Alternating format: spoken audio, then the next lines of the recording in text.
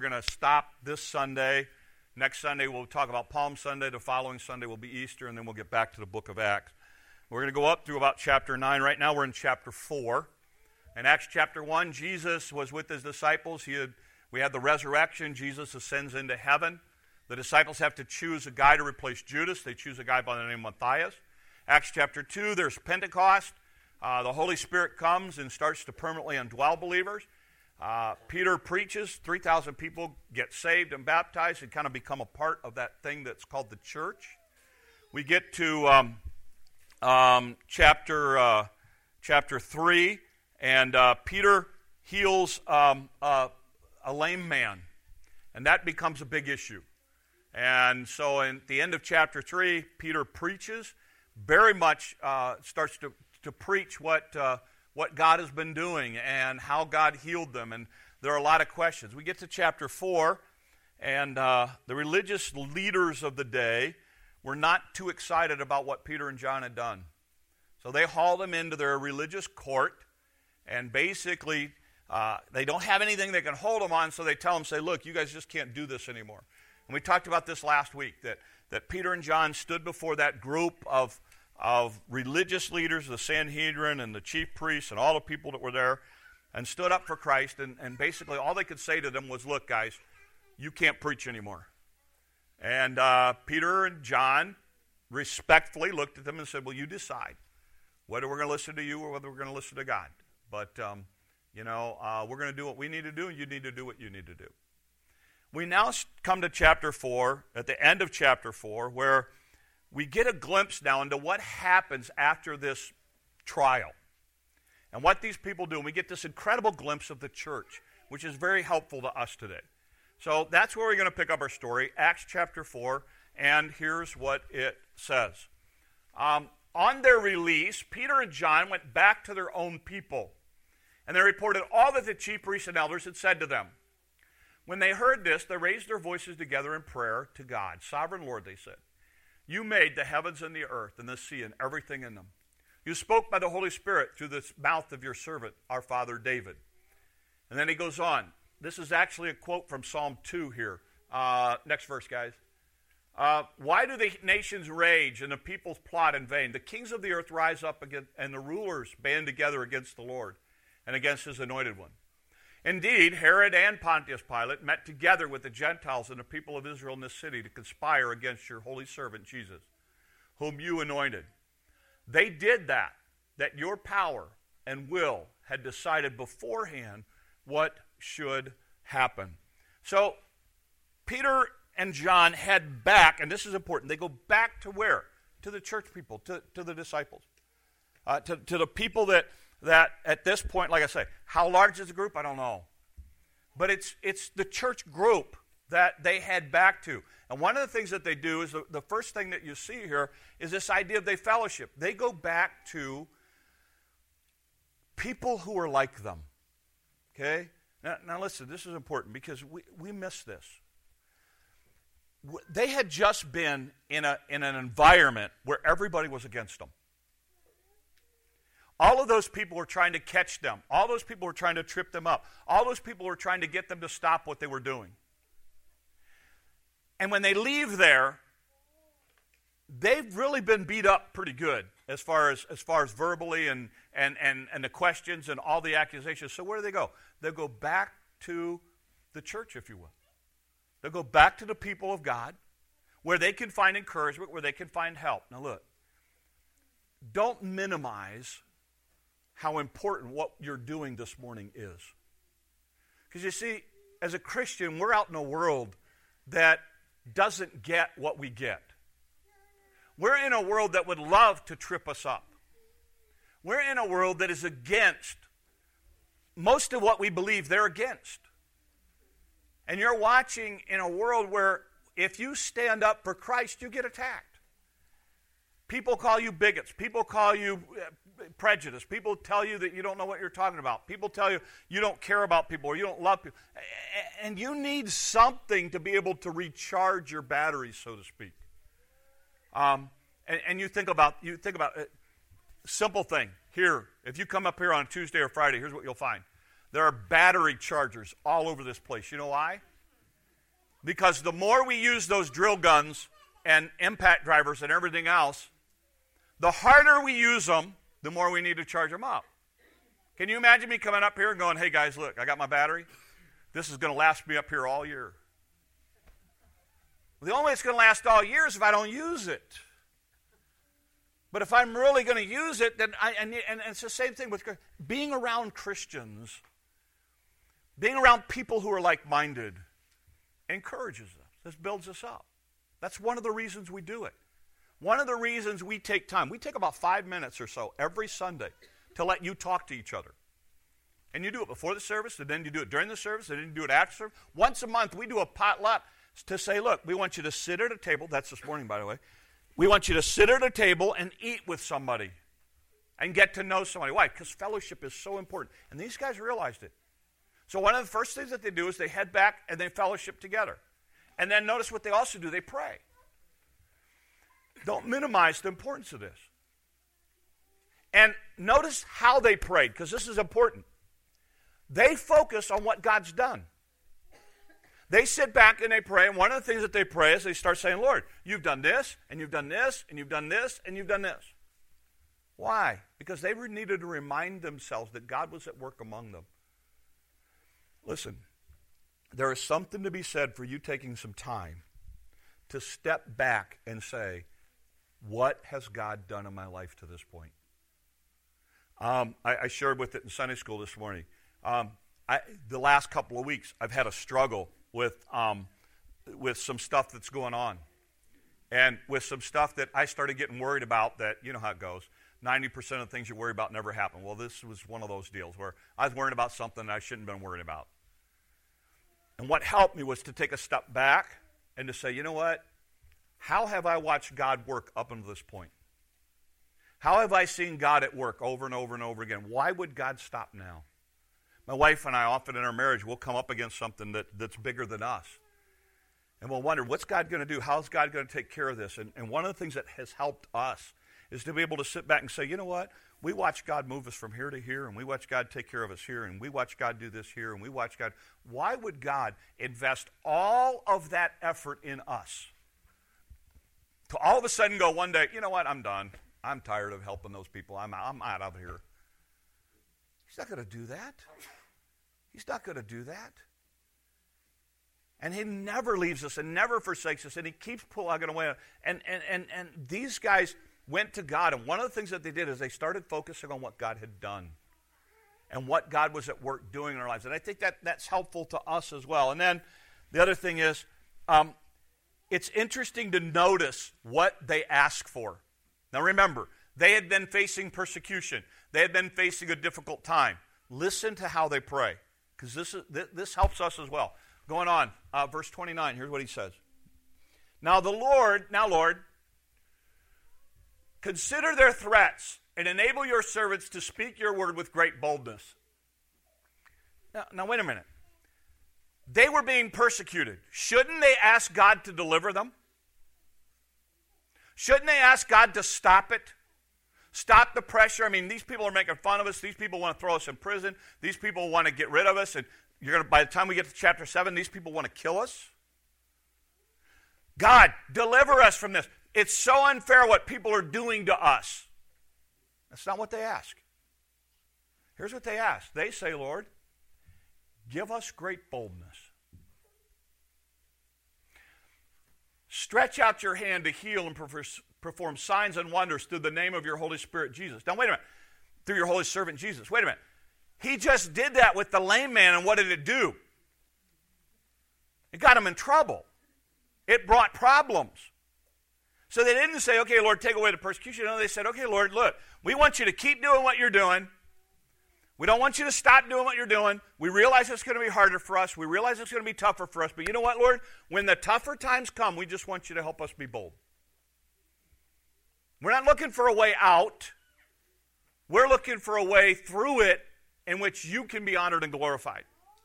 And he goes on to say this. And after they prayed, the place where they were meeting was shaken, and they were all filled with the Holy Spirit and spoke the word of God boldly.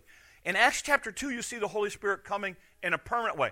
In Acts chapter 4, you see the Holy Spirit giving these people boldness to boldly preach the word, to boldly go out there, to not back away and back down, to not run from the persecution and the hard time, but instead to realize those hard times and persecution and difficulty was a way for God to go forward. Now, what's interesting here is next you're going to see this incredible picture of what the first church looked like. You saw it in Acts chapter 2. You're going to see it again in Acts chapter 4. Notice what it says going on. Verse 32. All the believers were of one heart and mind. No one claimed that any of their possessions was their own, but they shared everything they had. With great power, the apostles continued to testify to the resurrection of the Lord Jesus. And God's grace was so powerfully at work in them all that there were no needy persons among them. For from time to time, those who owned land or houses sold them, brought the money from the sales, put it at the apostles' feet, and it was distributed to anyone who had need. He talks about this incredible church and how they took care of one another. Now, some people try to take this verse, this passage, and say, see, it teaches communism, and we should all have stuff. No. Nobody's commanded to do this. Anyone who does this voluntarily. This is not a, everybody had to do this thing. He says, from time to time, people did that. We know that there are people in the Bible that didn't do that God used in great ways. So, what you have here is, notice what he says. He said, they were of one heart and one mind. There was a unity among them. There was a unity where they all got together and said, you know what? What's important here? What's really important here? Is my agenda important, or is everybody important here? There was a focus here that in which they said, we want to reach other people. We want to take care of one another. Because remember, from Pentecost, what happened? A lot of these people had traveled to Pentecost as Jews, gotten saved, maybe for whatever reason decided not to go back home. They're now living there. Some people their families had excommunicated them. So now they don't have a job. They don't have a place to live. And this group of people saying, look, you want to be a part of us? Then be a part of us. We'll take care of you. We'll all take care of each other. Now, I struggle with this little thing that they shared everything they had. Because if you've worked up here on Tuesday and Friday, you know that there are certain things that I don't like sharing. And I reluctantly shared my new torpedo level, which almost got stolen. I reluctantly get into my set of special bits, because everybody goes, oh, I don't have this bit, yeah, I have one, and I want it back. So I struggle a little bit with the sharing everything. A lot of stuff I don't mind sharing, but here was the idea. The idea was, I can let you use what I have. That's okay with me. It's not. I'm not gonna hang on to it and not let you do it. The modern day analogy would be, okay, you've got 3 cars. You use 2 of them. Somebody in church, their car breaks down. They need a car for a while. You look at them and go, you know what? Hey, look, take my 3rd car. We don't use it that much. Or even better, give it to them. We have some situations where, in the church, they had some situation where people were going, you know what? I got this land that I'll just sell it and give it to the apostle. They know the leadership. They know who has needs and who doesn't. And that's an important lesson for us in leadership, that we have to realize that we're entrusted. In fact, I get a little testy over that. When we went to put up this sign, okay. In fact, you need to know I used you as an example. Years ago, when we went to put up this sign, they wanted $500 for the permit. I said, so wait a minute, I'm going to give you $500 for a piece of paper? He said, yeah. I said, now wait a minute. I'm not building a building. I'm putting up a sign. And he said, well, that's what it is. And I said, well, that's unreasonable. I said, I said, you understand where we're located. We're not on, like, Southern Hills. We are not. We are in the boonies. And he goes, well, that's what it says. And so I went back and forth. And this was my argument to him. I said, let me ask you something. I said, because here's my problem.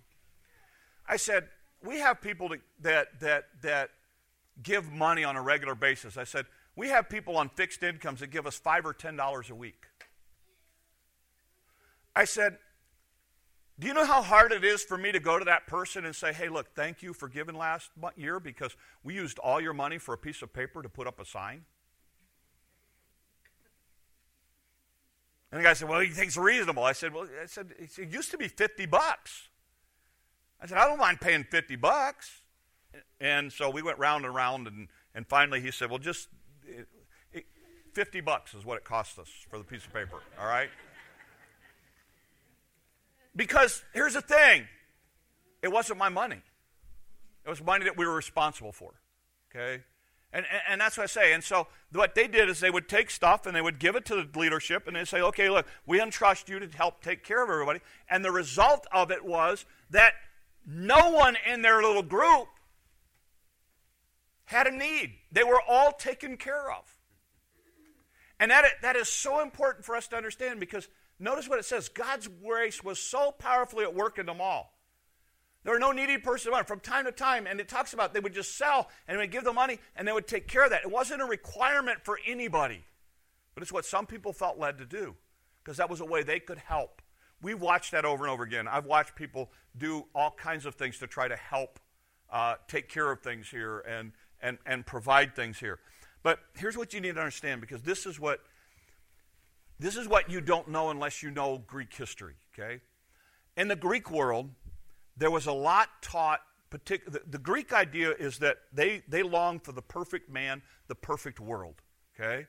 And they had this Greek utopia idea. I'm sure very few of us have, but if you've ever read any of the writings of Aristotle or Plato, you see some of this, okay? Plato, in Plato's Republic, he believed in this utopia. And in the utopia that he had in his mind, it was like the perfect Greek world. Things had no value. In other words, people didn't put a value on things. In the perfect Plato's world, there was a world in which everybody lived at the highest plane, mentally, socially, emotionally, and in their terms, spiritually, that one of the things that when it came to possessions, nobody owned anything because nobody cared about anything. Physical things. Aristotle believed that people were so connected together that they were of one soul, of one mind. In fact, he used to say, Aristotle said, a genuine friend, somebody who's a really close friend, it's two bodies with one soul. That's what he taught. Okay? So you say, okay, how does that fit? Here's how it fit. In the Greek world at the time, they were longing for this utopia kind of world where everybody took care of each other, where things weren't important, where everybody was on the same page. They just didn't have Jesus in the center of it all. But this group, this ragtag group comes along, and they're able to accomplish that Greek utopia. They're able to have a world in which they take care of one another, which things don't have the value that they do in everybody else's world, where they're looking out for one another, where they're of the same mind. So to a Greek, in fact, one of the early descriptions, we call it Christianity. Do you know it was never called Christianity in the beginning? You know what it's called? You know what they were called? People of the way. Because here's the idea. These people, this group that we're talking about here, had figured out a way to live that was incredible. They had figured out a way to take care of each other that no one else was doing. They had figured out a way to be on the same page when everybody had their own agendas. They figured out a way to live that was incredible, that people actually looked at and said, that's what I want. That person hates you, but you love them. I don't know how you can do that. I want to learn to live that way.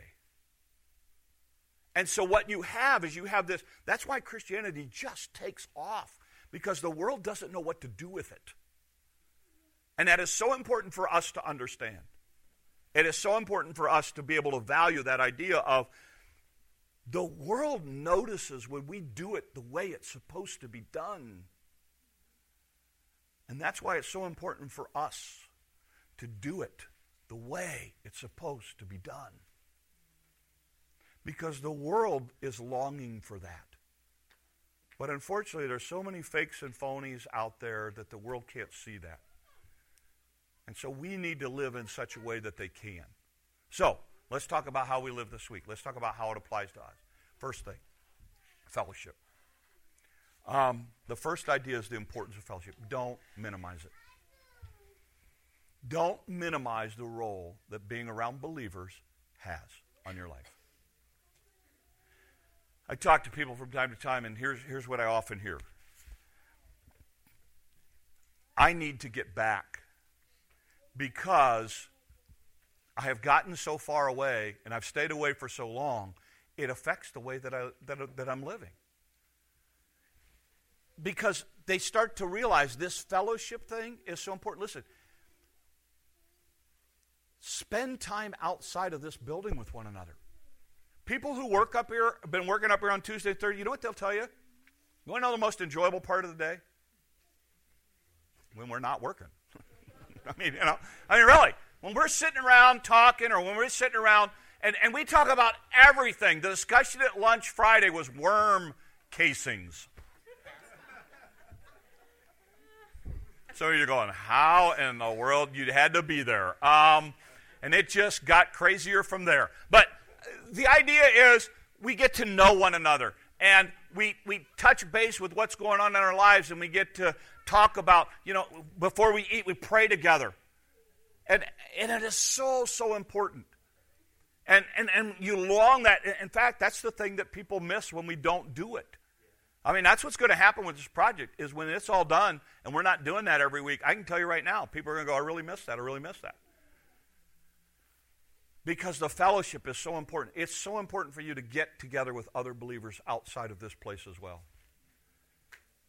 And I want to encourage you to do that, because it's so helpful where you're in a world that's against everything that you believe, to be around somebody who is like-minded. To be somebody who can encourage you, who can build you up and go, you know what, I'm praying for you this week. I don't live in your world, and I know it's tough, and I know you're going through a lot, but I want you to know that I think about you every day, or I pray for you every day. And you're important. It's important for you to know that I'm in your corner. That is so valuable for us, and we all need that. And that was true of the early church, and we want it to continue to be true. We never called this Holly Springs Bible Church. We called it Holly Springs Bible Fellowship because we want it to be essential to who we are and what we do. Second idea, they were all on the same page. They were like-minded.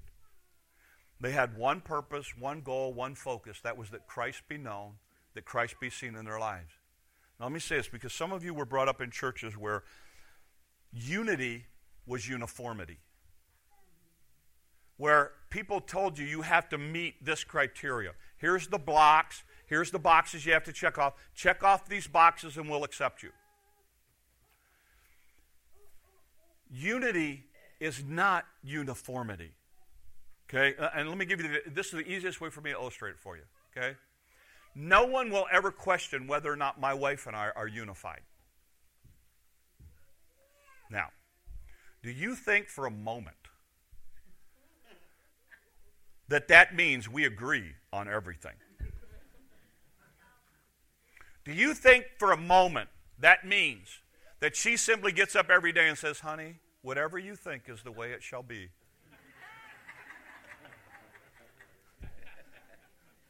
You think for a moment that she is not opinionated about what she feels strongly about? You think for a minute that means that we have no disagreements, that we see everything the same? Because if you do, please tell me how to get to that world. I would love to live in that kind of world. I'd be miserable. No, she is as feisty as they come. And she is as opinionated as they come. And she is as independent as they come. And I love her, and no one could ever say, you two are not unified. You see, we can be in unity and still go, you know what, I think you're wrong. We can be in unity and go, you know what, because here's the thing. When it comes to what's important, we put aside our individual preferences and we get on the same page. And we realize what's important and what's not. And when we talk about the church, that's what it is. The church stepped back and went, you know what, my agenda may not be. You know what? I wanted no windows. And I'm not going to come to a church that has windows. No. Not only did I not want windows, I put the windows in. You know why? Because people went, it's too dark in here. I want windows. And there were enough people that said, I want windows, that I realized what I wanted doesn't matter. And everybody's like, well, why don't you want windows? I'm like, because everybody looks out while you're preaching. It's hard enough to keep their attention, much less put a window in front of them. So, smart.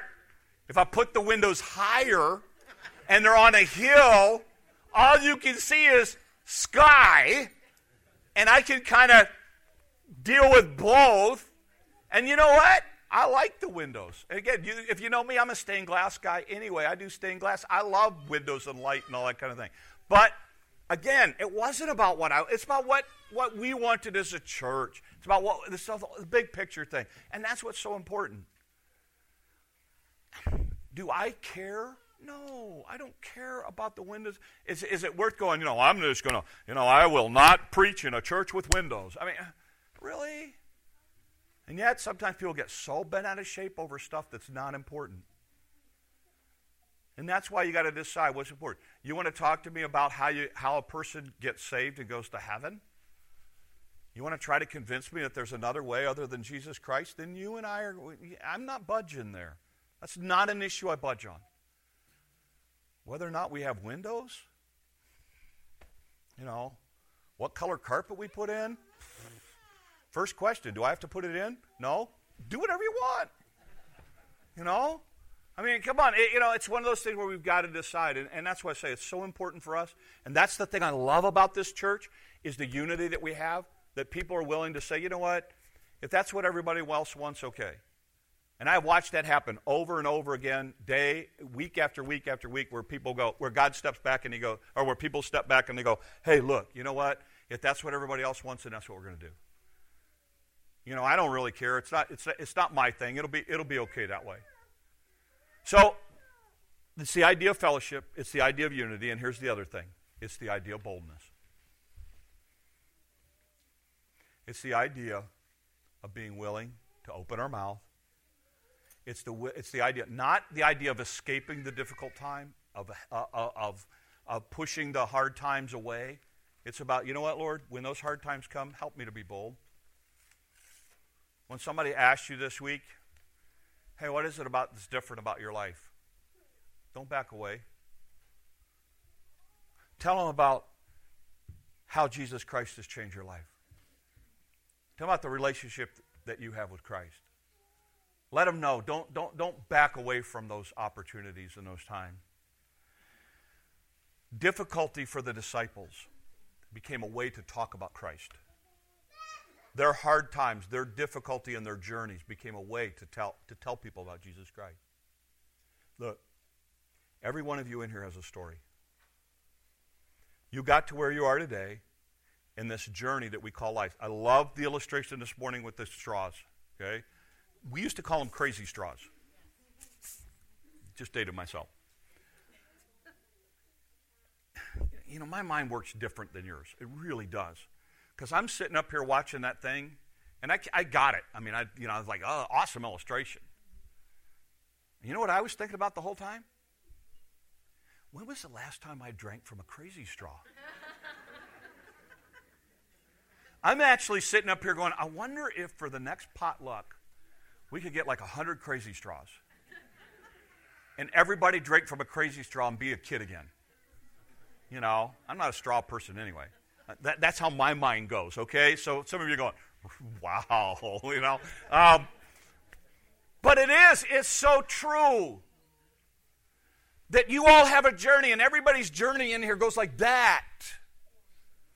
But you need to understand, the world needs to understand, because people are out there telling everybody that if it's a Christian life, it's all smooth and roses and happiness and flowers. And what world do you live in? Because that's not the world of any of the people of the Bible.